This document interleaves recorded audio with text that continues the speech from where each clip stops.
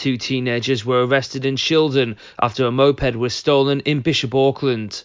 Durham Constabulary received reports of the theft in Newgate Street, and officers tracked 3 suspects down to Locomotion Way in Shildon just minutes later.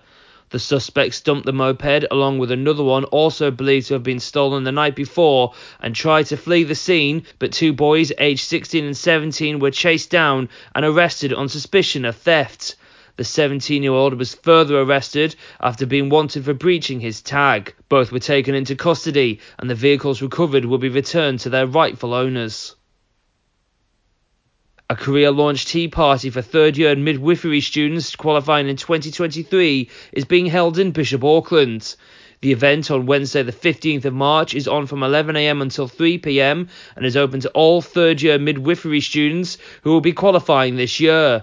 During the event, there will be opportunities to learn more about the maternity services provided at County Durham and Darlington NHS Foundation Trusts, different roles and career development, as well as support available to complete current job applications.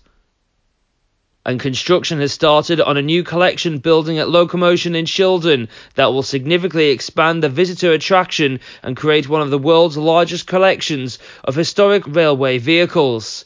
Due to open in November 2023, the 2,000 square metre new hall will house an additional 46 vehicles from the National Collection, including carriages, wagons and locomotives, and will celebrate the North East's role in the development of the railways.